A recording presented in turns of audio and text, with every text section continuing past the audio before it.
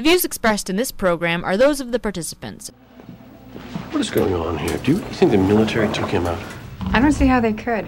Because they wouldn't cross that line? Because in my experience, huge bureaucracies don't act with that kind of efficiency. Well, that's comforting.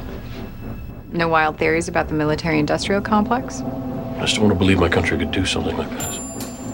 Me neither.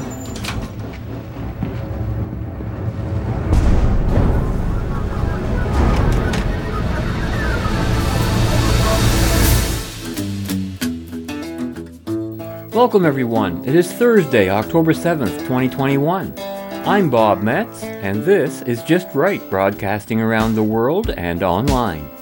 Join us for an hour of discussion that's not right-wing, it's just right. Fade into color, and color into black and white. Under the bedclothes, everything will be alright. I just don't want to believe my country could do something like this.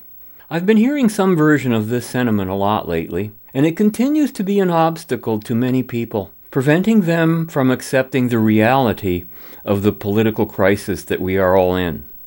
A couple of weeks back, our broadcast was entitled Healthcare Fascism, a Prescription for Hate. Today, we take a closer look at that prescription in action. Political fascism. The left is baring its teeth, and from Canada's Prime Minister Trudeau and America's Joe Biden to the average small-town daily newspaper columnist, the hatred and intolerance spewing forth from their respective camps is shameful and unconscionable. Talk about hate. And that is what we'll be talking about right after our reminder that you can write us at feedback@justrightmedia.org.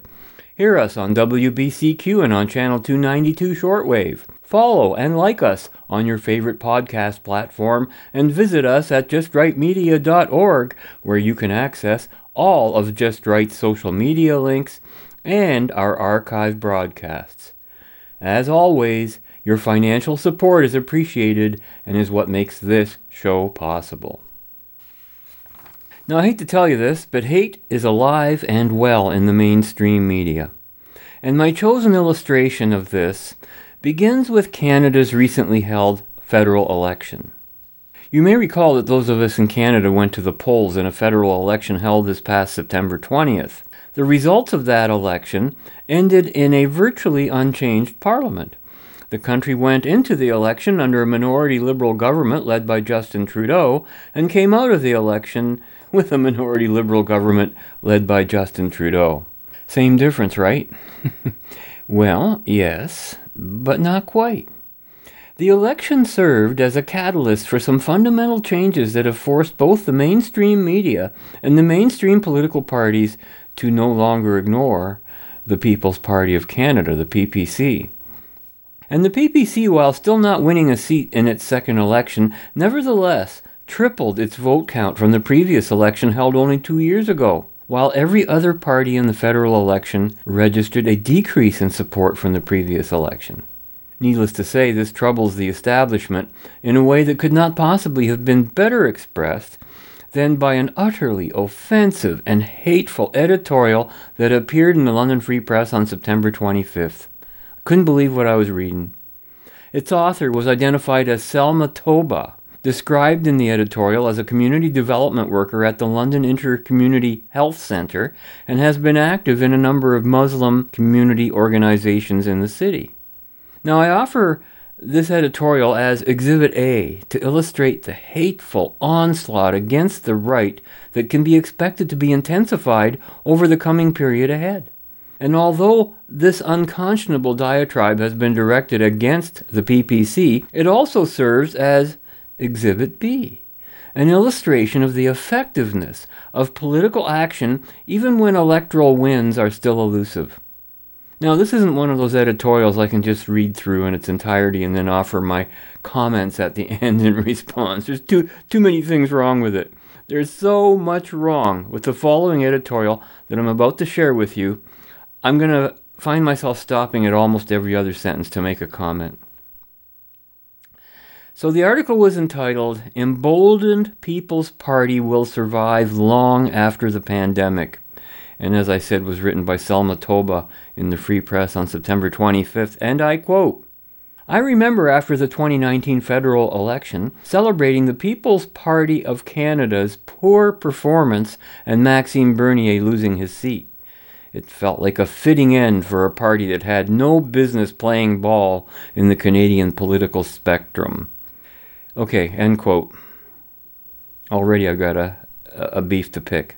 To say that an officially registered political party, with a near full slate of candidates, all supported by Canadian voters, quote-unquote, has no business being in the Canadian political spectrum, is as anti-democratic an expression of intolerance as I've ever heard. What's her reason for saying this? She doesn't tell us. And not only is there no political spectrum in Canada's parliaments, there isn't even a political polarity. Forget about imaginary spectrums. Every single party sits squarely on the left, and along comes the PPC, and suddenly one of these things is not like the others, and an actual political polarity is suddenly created where none existed before. That's good news as far as I'm concerned. But I continue, quote, I hoped it signaled Canada's rejection of Bernier's foolish experiment. Those with more wisdom and foresight than me were not so quick to rejoice at the party's losses. If the goal was not to win seats, but to legitimize far-right discourse in the mainstream, then by those measures, the PPC won. I hope to dismiss this trepidation as cynicism, but I don't think I can deny the alarm any longer, end quote. Now consider her admission here. Not only does she not want to hear or see any discourse from the right where political freedom and capitalism are represented, Toba has acknowledged that a political party is an effective way for the right to force itself into the mainstream narrative. And that's exactly why so many candidates said they ran for the PPC, to force the discussion onto the platform, onto the stage, the discussion that has been censored by the left and forcing it back into the political arena. And it worked. And so much for the cynics, both left and right.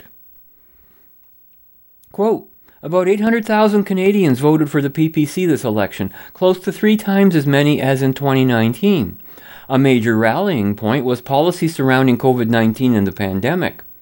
The party platform called for an end to mask mandates, authoritarian sanitary measures, and vaccine passports, claiming there was no impact on the spread of COVID, despite firm support and evidence from the experts, end quote.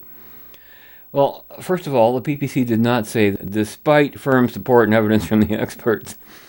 The reference to firm support and evidence from experts was Toba's own fake fact check, especially since there is zero evidence that anything the government has mandated has had any effect on anything viral.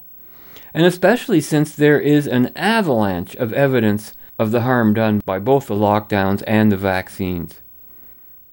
Quote, as someone who volunteers in campaigns, it was clear as I canvassed that pandemic measures were a factor for those intending to vote PPC. I wondered, however, if they fully knew what they were supporting, end quote. Well, to that I would say, yeah, they understood that the PPC would end the evil pandemic laws, and they understood that all of the other parties in the Canadian political spectrum, blah, blah, were in favor of fascism. I wonder if Toba understands what she is supporting, though she never identified the party she canvassed for.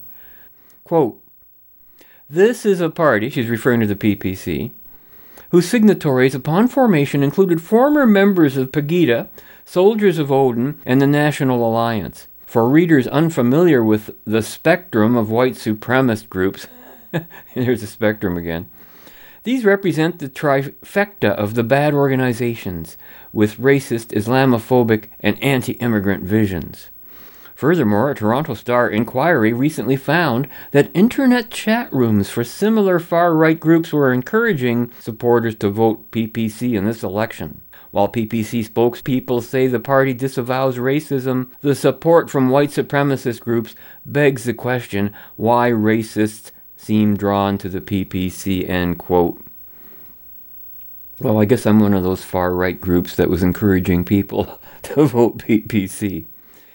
You know, a political party or any popular or public person or movement cannot be identified by its followers or its fans, who come from every possible quote-unquote spectrum of classifications you can possibly conjure.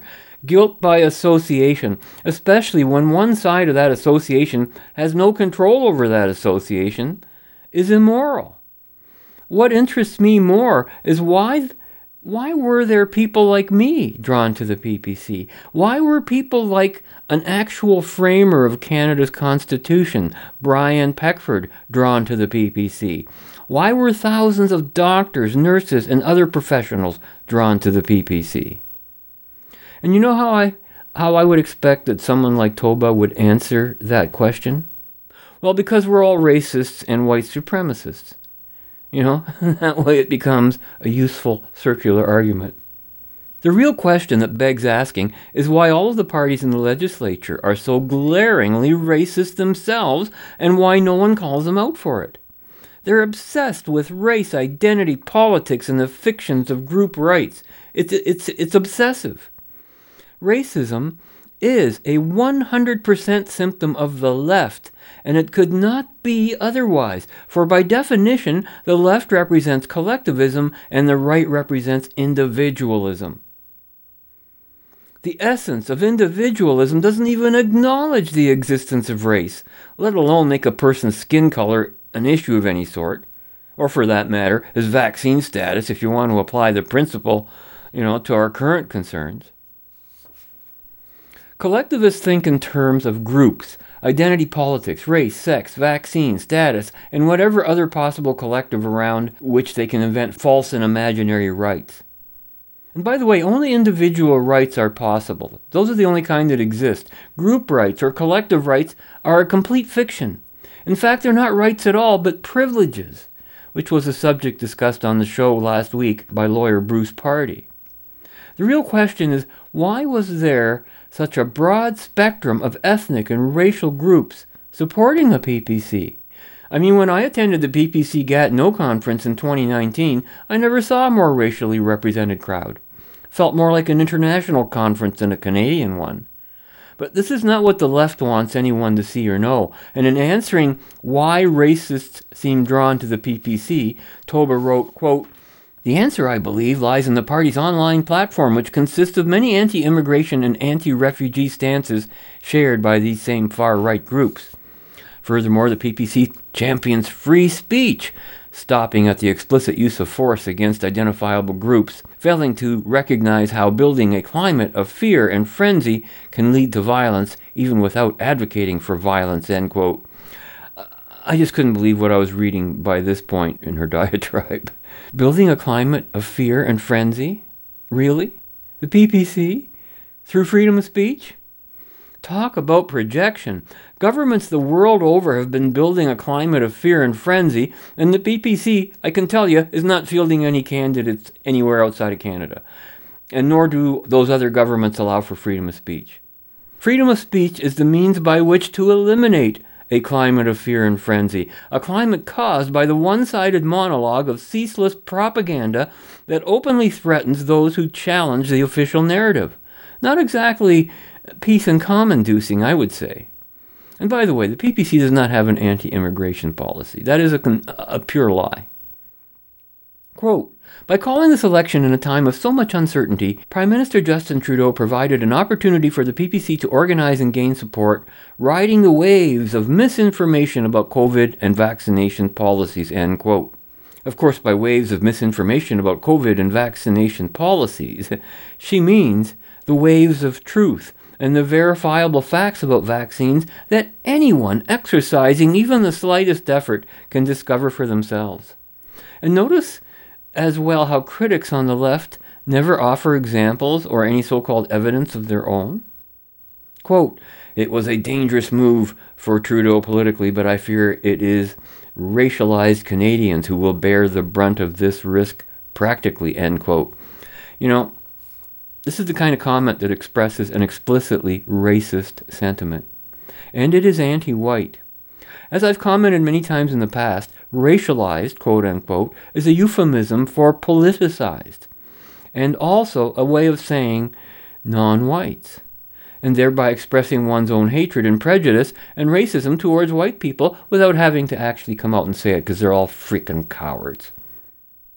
Quote, we now have an emboldened populist party gaining legitimacy through the electoral process that will be here to stay long after the pandemic is over, end quote.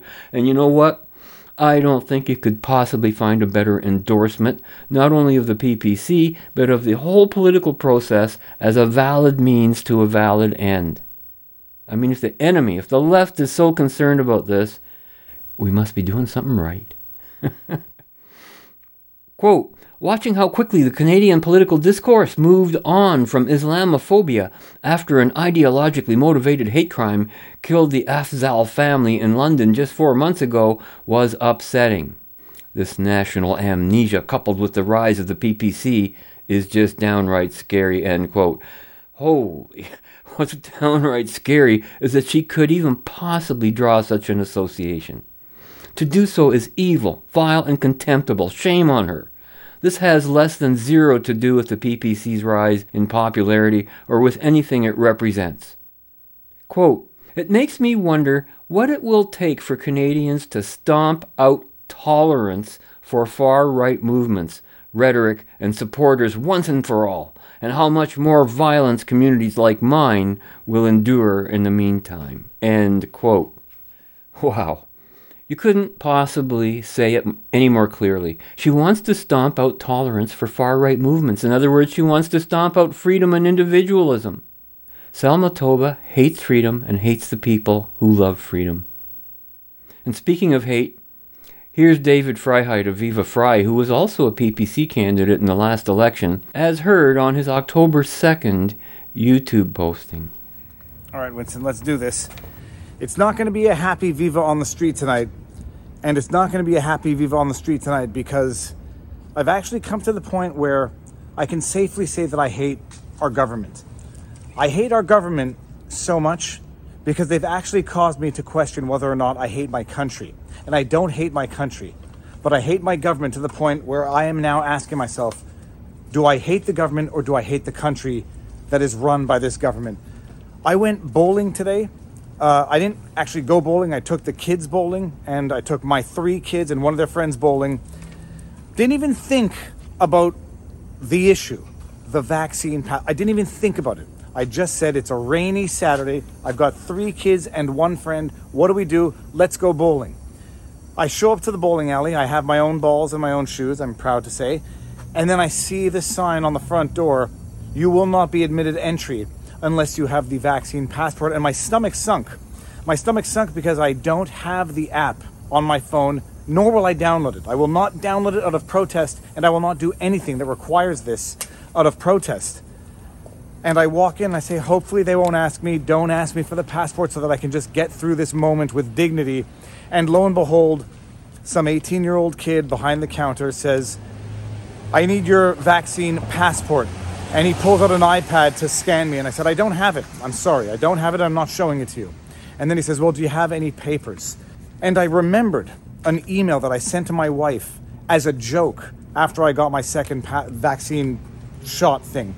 I sent the email to my wife. It was a picture of my papers. And I sent it with a message that was intended to be a joke when I sent it to her.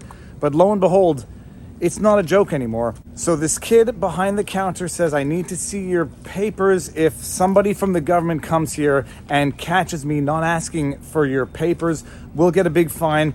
And I was not enraged. I was just nauseated and disgusted because this is the world in which we live, where the government has turned minimum wage employees at a bowling alley into the secret police of the government to check for the papers. And I showed him my proof. I showed him my proof, and I felt like I was compromising my integrity and my soul.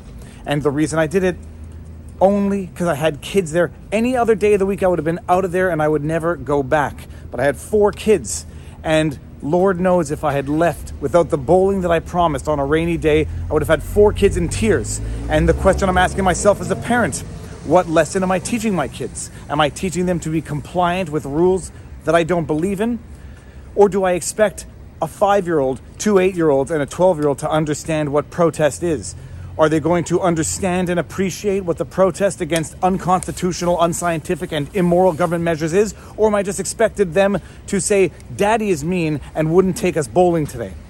So I showed them the papers and I got in to go bowling, and yeah, it kind of ruined the moment.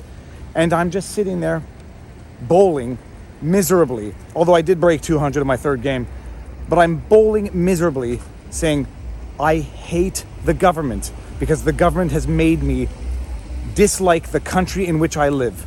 And it's a disgusting relationship. And I was sitting there bowling and I'm saying, this is the relationship that an abuse victim has with their abusers. This is the relationship that a cult member has with a cult. And I'm not saying this to be hyperbolic, to be melodramatic. It is literally the relationship that a cult member has with a cult.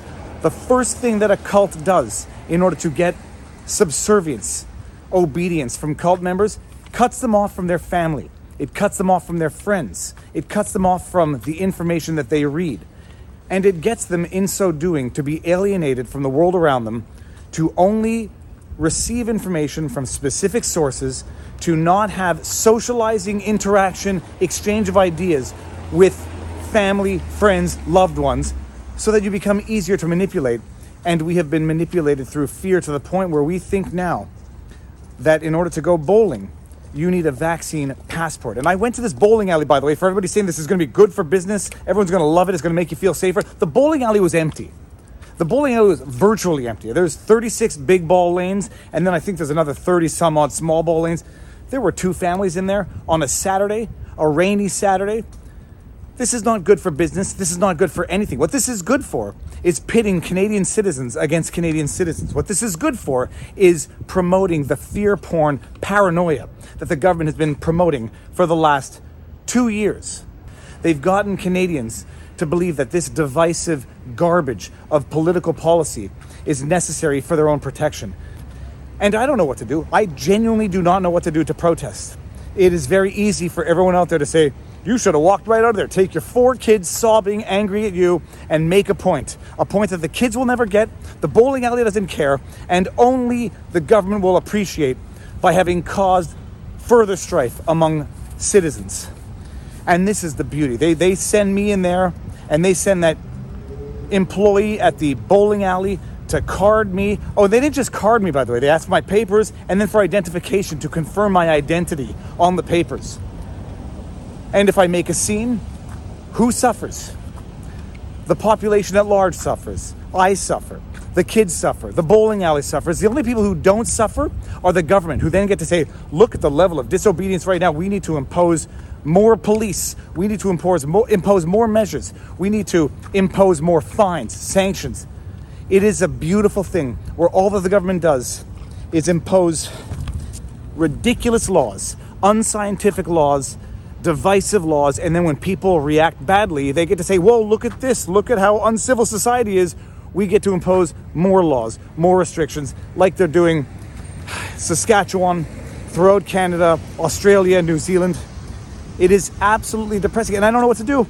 I don't know what to do. The government has got me to the point where I question whether or not I even love my own country anymore. But one thing I know for certain, I loathe the government that is running this country right now.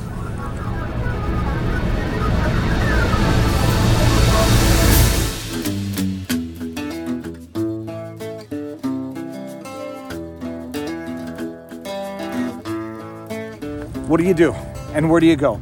And what are people going to do to pull back this drape that has been pulled over their eyes? At first, they have to realize that the drape is there. At first, they have to realize that they have been potentially manipulated. But for anybody who has ever been in an abusive relationship, for anyone who has been in a cult, I can safely say I've never been in a cult, nor have I been in an abusive relationship, but I have more experience with the abusive relationships than the cults, just as a matter of practice of law.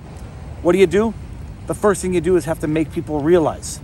But you cannot help someone who does not want to help themselves. And this, as a lawyer, I can tell you, whether it's abuse, whether it's addiction, whether it is any number of life problems, you cannot help someone who does not want to help themselves. And you have to get people to the point where they appreciate that they need help and they want to get helped. And I say this with full reflection and insight, because we all have our issues and we all have our denials and we all have, the things that we are willing to pull over our own eyes. But you cannot help people who don't want to help themselves. And too many people right now have been manipulated through a solid 1.5 to 2 years of incessant fear porn, fear mongering, to think that this is all somehow justified. And if you just go along for another day, another week, another month, another year, if you just do what the government says now, and they promise your liberties, they'll give you your liberties. When we've seen from day one that this has been, if it hasn't been a lie, it's just been inaccurate. And between lies and inaccuracies, the outcome is the same, so the intention doesn't matter. 2 weeks to flatten the curve turned into 2 years. Masks will never be mandatory, turned into mandatory masks. Vaccines will never be mandatory, turned into mandatory vaccines, turned into vaccine passports. And we've done all of this. We've given all of these rights up under the promise, the pretext that this would get our rights back. And what has it gotten us? More restrictions, more impositions, and it doesn't look like it's getting better anytime soon. I'm going to tell you, the only people who can say, give up your rights if you want your rights back, are the government, and unfortunately, a populace that has been beaten into submission through fear day in and day out has gotten to the point where the equation makes sense. Give up your rights if you want your rights back. That equation never makes sense. It never will make sense. And we need people to understand that at some point in time, we're not going to get our rights back unless we demand for our rights back. I don't know when I can go bowling again. And I'm going to have to find an excuse for the kids as to why I cannot go back to that bowling alley, because I will not go back to a place that demands for my papers out of principle. And I just have to make sure that I am not sacrificing my children for my own principles, because they will not understand it. And by the time they do understand it, I may not be on this earth for them to say, sorry, Dad, that we got angry with you for what you did when you did it, because now we understand why you did it. Judging by the empty bowling alley he described, I'm guessing that there are a lot more people than we might expect who feel some version of what David Freiheit has just expressed.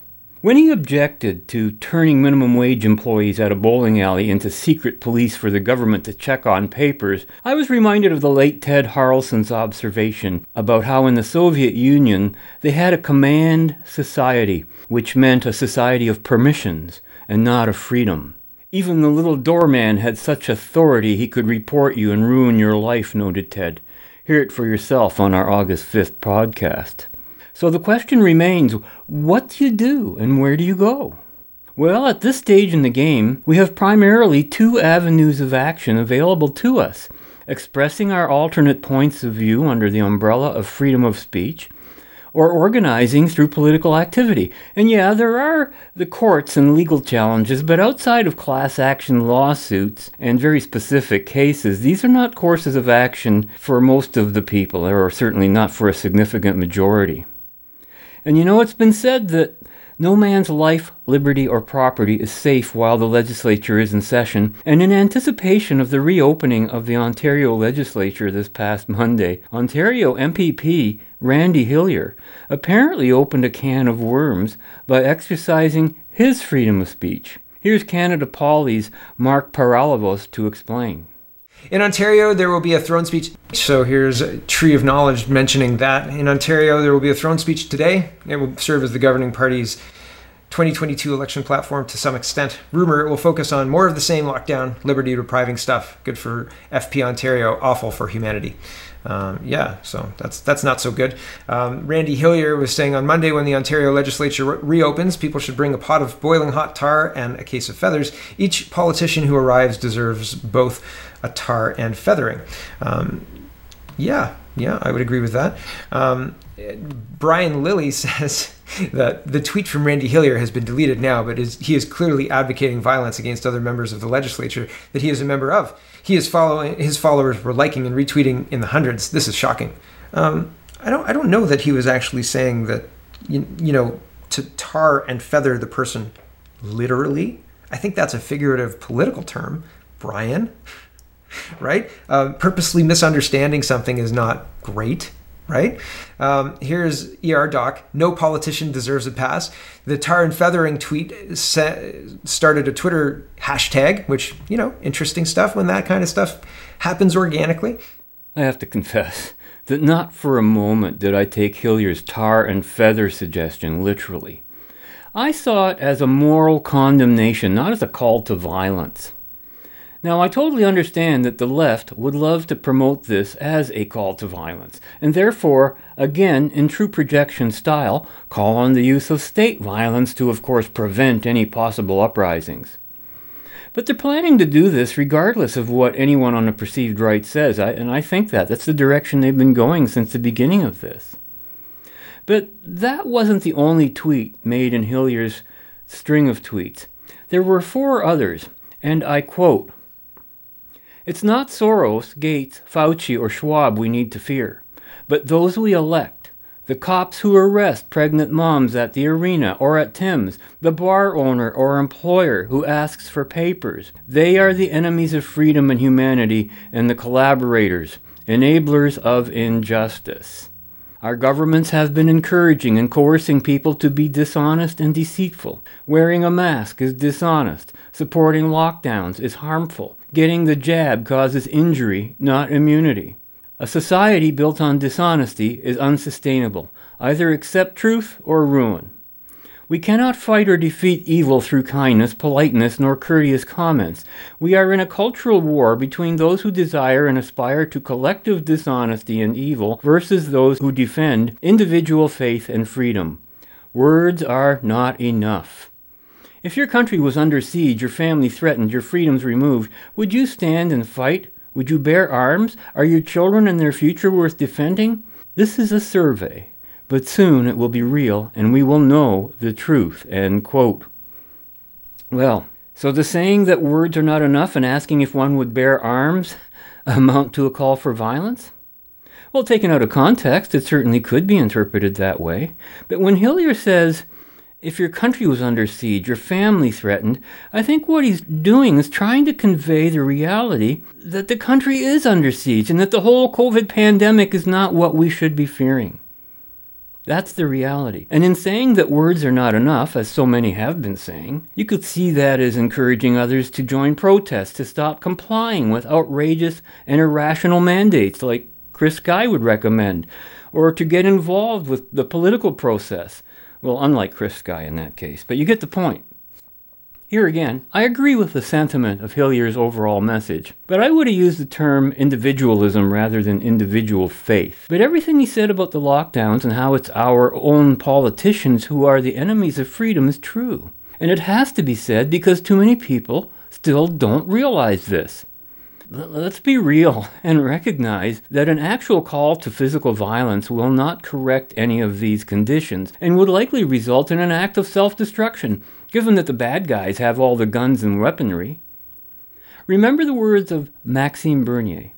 When a police officer arresting him for freely exercising his freedom of association at a political rally asked him if he had any weapons in his possession, Bernier replied, "Only my words, only my philosophy." Bear in mind that the left insists that words are violence. Sticks and stones may break my bones, but words will never hurt me.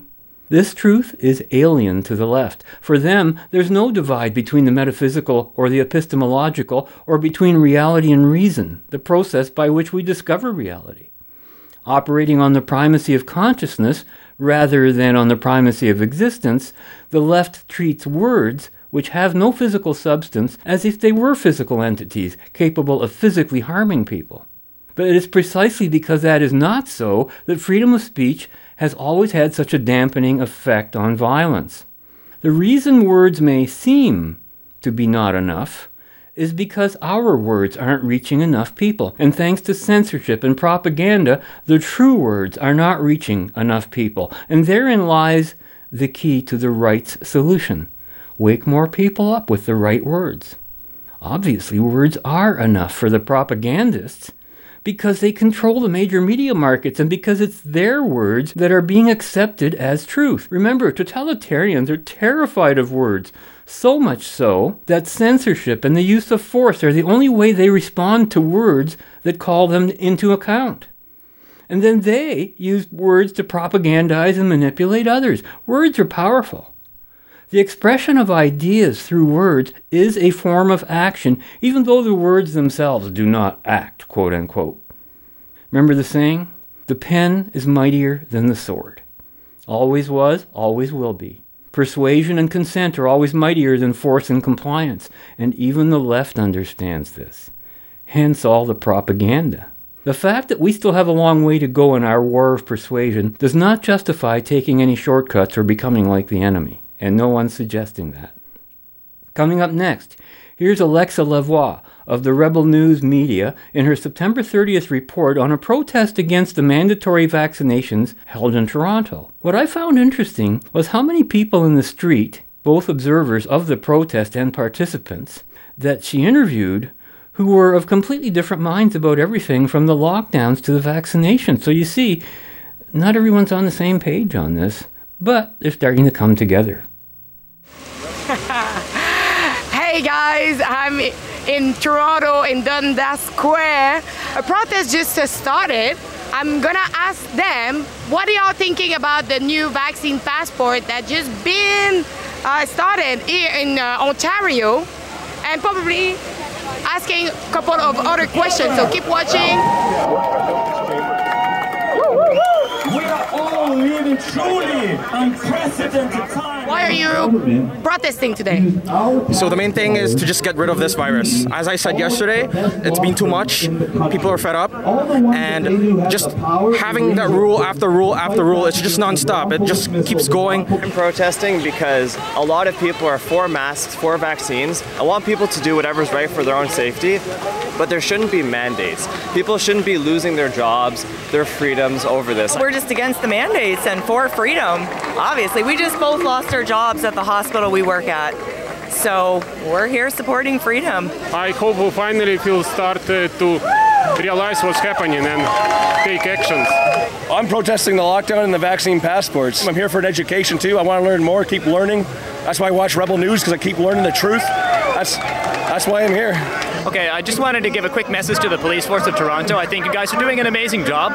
We're all behind you, and there may come times in your career shortly where you want to do something and you don't feel like anybody has your back. You're all alone. You're not. Everyone here is on your side. And saving lives will never, ever go out of style. I asked people what they think about the protest that's going on in the other side of the street. So I think that people has, the right to, freedom of speech. So I think if they want to, express themselves saying that they're against vaccinations or against mask usage, I think they should have the right to do so. I personally, I like wearing a mask. I'm pro-vaccine, but as long as it's a pacific protest and there is, they're not, there is no chaos, I think it's fair and valid because, this is a free country. They're allowed to protest. I don't disagree with what they're saying, but what will I do? I'm not gonna force them think a certain way or not do whatever they're doing. It's good that people is expressing themselves. Honestly, it's been almost 2 years. I just don't really care anymore. I'm double vaxxed. I got my job back. I got money in the bank off CERB, so they can do them and I'm gonna do me, and yeah, freedom, right? What do you think about the vaccine passport? That's now it's a reality here in Ontario. Well, I haven't really thought about it. The thing is that I understand that why people think it's divisive, but I think we have a pretty good idea so far that the vaccines have a positive effect in constraining the effects of the virus and its spread. And since the vaccine passport is now a reality for you in Ontario, did that affect your lifestyle? It does if you let the fear in. If you start forgetting where you come from, if you start forgetting the past. Because we were free. It wasn't that long ago. It did. Here's the thing. Some people don't want to take it. Why? It's personal. They don't know what's in there. If I'm gonna get a shot that I don't know what's inside, why am I gonna take it? Yes, it did actually. It's kind of frightening actually. I have a daughter who's very, very liberal. She's absolutely convinced that if I didn't get a vaccine, I was going to die. It will at some point, because employees require vaccine passport now, retails. But as much as I can, I will resist it. Yeah, it's pretty messed up. Yeah. So how did that affect your life? well, we can't participate in society until we comply, which is a word that I absolutely detest. But yeah, we're effectively not really members of society anymore. I can't make a living anymore. I can't participate in society like a normal person anymore. I'm not sick. Of course. Like, what am I supposed to? I'm a second-class citizen now. There's ways around it for now, I'll say, but I mean, still, it's still participation. I'm not doing that. Almost the end of the protest, and fun fact, at the beginning I was, okay, that's just a small protest, but fun fact, another protest came, like a rally came to join the other protests that were here at the square. So it was just amazing to see like the two convergence of protests bringing all together. So it was Alexa for Urban News in Toronto downtown.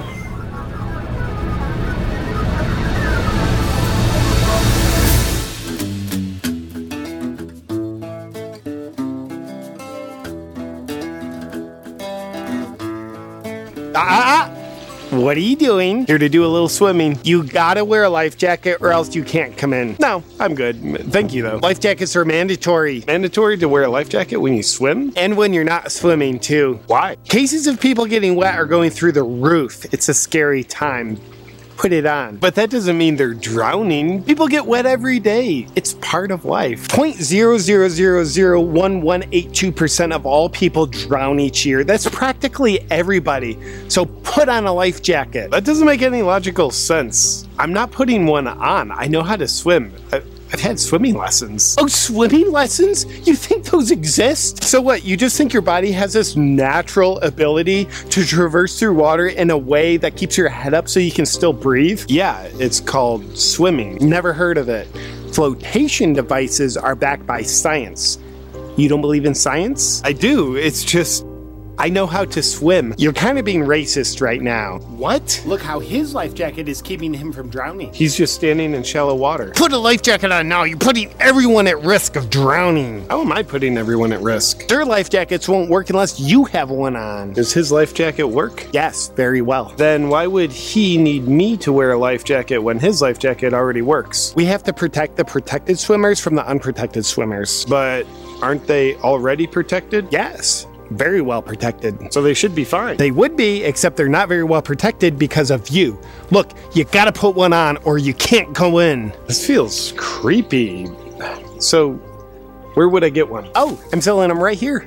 You're selling life jackets? Yes, of course. So you're demanding that everyone wear a life jacket while you are selling life jackets? Yes, for their protection. And they have to buy the life jacket from you? Indeed. Don't you think that's a conflict of interest? No conflict of interest that I can think of. How much money have you made this year from life jackets? $27 billion. Seems like you're more interested in making money than keeping people safe from the... You're an anti-science, anti-life jacket, climate change denier. With cases of people getting wet going through the roof, I'm gonna need you to buy a life jacket from me and put it on, or else you'll never have access to swimming pools, showers, rain, or drinking water ever again. You're treating me like I'm the enemy. If you're concerned with people drowning, shouldn't you be treating water like it's the danger instead of treating me like I'm the danger? Your body's made up of 70% water, so you're basically a ticking time bomb. Put one on. Buddy, you are the last person I'd want to take direction from. You're so pushy, it's creeping me out. You're like the Harvey Weinstein of lifeguards. Thank you. But look, just today, a man up the road died from drowning in a head-on collision car accident because he wasn't wearing his life jacket. Wouldn't he have died from the car accident? A bottle of water was found in the car. Counts as a water death. That doesn't make any sense. God works in mysterious ways, and there is no God, so you'll need to obey me. Oh my God, he's drowning! Help him! Sir, please get out of the pool and put this life jacket on. He can't get out, he's drowning! Grab the edge of the pool, it's right behind you! Just reach for it! No. That's not an approved method of protection against drowning. It's quite dangerous, actually. Just grab the edge! Do not do that, it's unapproved. For God's sake, just grab the edge! Could we censor him, please? For your protection, do not grab the edge. Help him, your lifeguard! Okay, I will. You should have put a life jacket on while you still had the chance. You're kind of getting what you deserve. Look what you did to him, you monster. This never would have happened if you had a life jacket on. Now put a life jacket on. Okay. Now that you're fully protected, enjoy your swim. I'll need to see proof that you're wearing a life jacket. Show me your papers. You're listening to Just Right, broadcasting around the world and online. Now, you have to admit that the logic employed in justifying mandatory life jackets is exactly the logic being applied to mandatory vaccines. You know, life jacket ethics, I guess, eh? The sheer irrationality of it cripples one's ability to accept the reality of it. Take, for example, what happened to this fellow, here again brought to our attention by Canada Poly.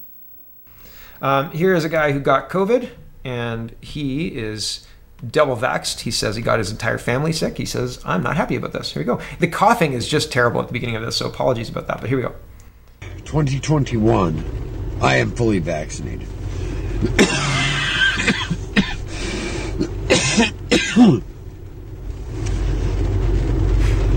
I caught COVID. Getting over COVID.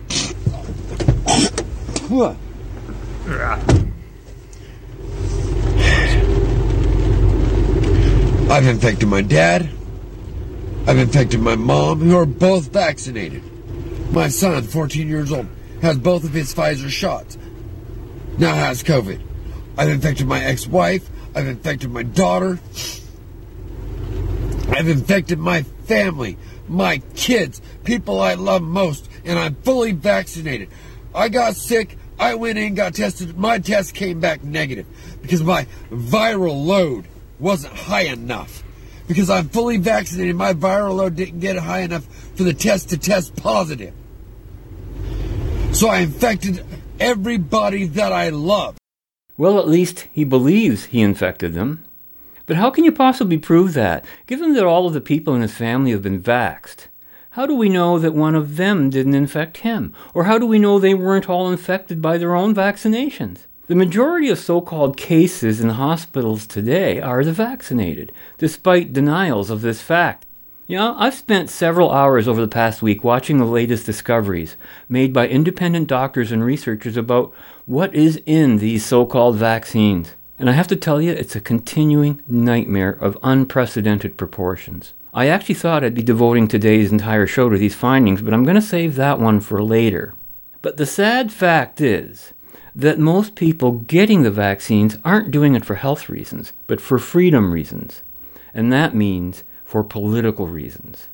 And it is politics and not health that motivates Canada's Prime Minister Justin Trudeau to become a hate-monger. And coming up next is an example of his hatred as presented on Kate Wan's September 26 video entitled Why Totalitarians Promote Hate. The comments by Trudeau that you're about to hear on this side of the bumper were originally embedded throughout Wan's presentation, but they were so enraging and offensive, I isolated them so that we could truly hear just how obsessed Trudeau is.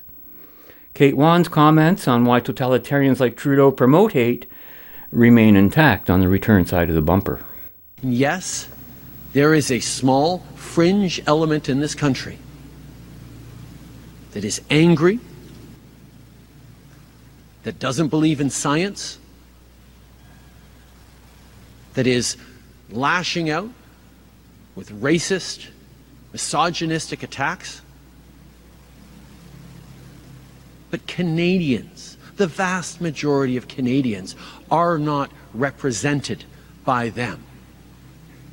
And I know will not allow those voices, those special interest groups, those protesters who can, I don't even want to call them protesters, those anti-vaxxer mobs, to dictate how this country gets through this pandemic and how we recover our economy free from lockdowns, where people can get back to work and back to doing the things they want to do and keep our kids safe. They don't get to dictate policy of this government. When someone comes into a restaurant, they'll know they won't be sitting beside a table of people who are unvaccinated. When you go into a gym, when you go to a movie theater, you need to know that if you've done the right things, you get to be safe. You get to be rewarded for having done the right things. That's what it's all about. And those people who still hesitate, who still resist, well, they won't get to enjoy the same things that those who've done their part for others. It seems like a very logical thing. It seems like a very obvious thing. To endanger my kids and endanger us all of future lockdowns and risk all of us having a slower recovery. If you make a choice, a personal choice, to not get vaccinated, then I will have no sympathy for you when you come to me and said, oh, but I can't go out to a restaurant with my friends, or I'm not being allowed to go to the gym, or my employer is telling me I have to continue to work from home. You don't have a right to endanger others.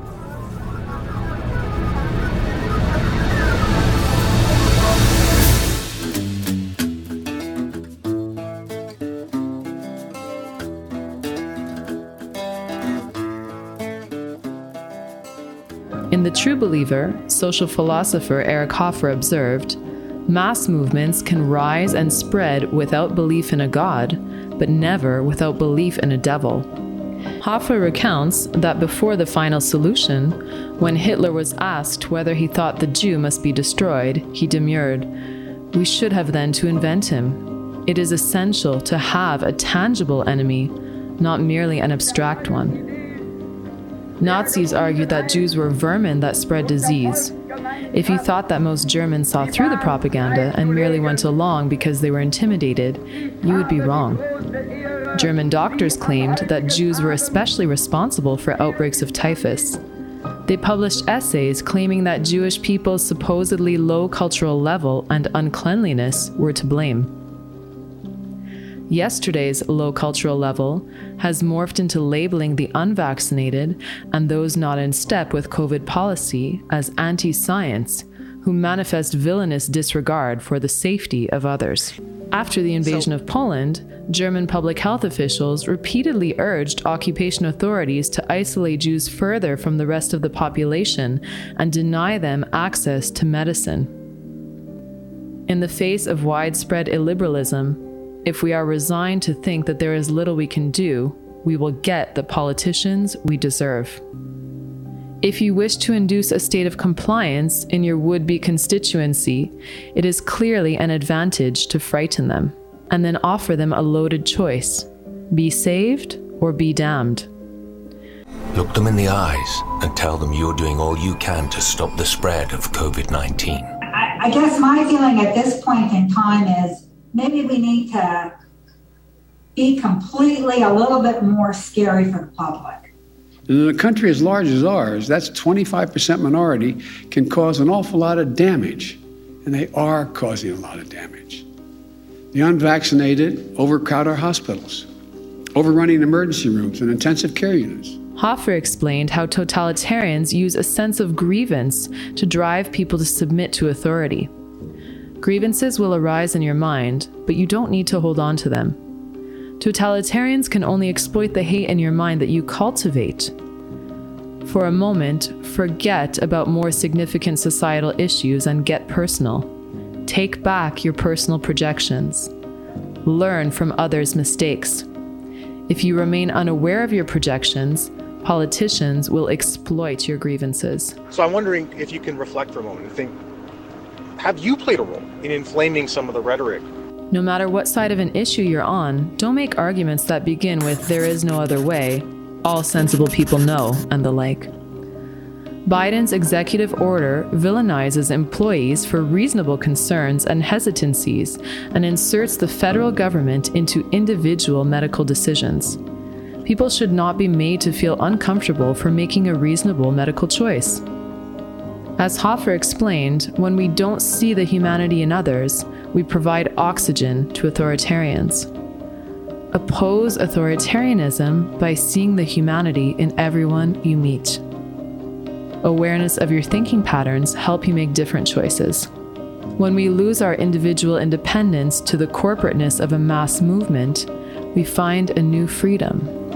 Freedom to hate, bully, lie, torture, murder, and betray without shame and remorse.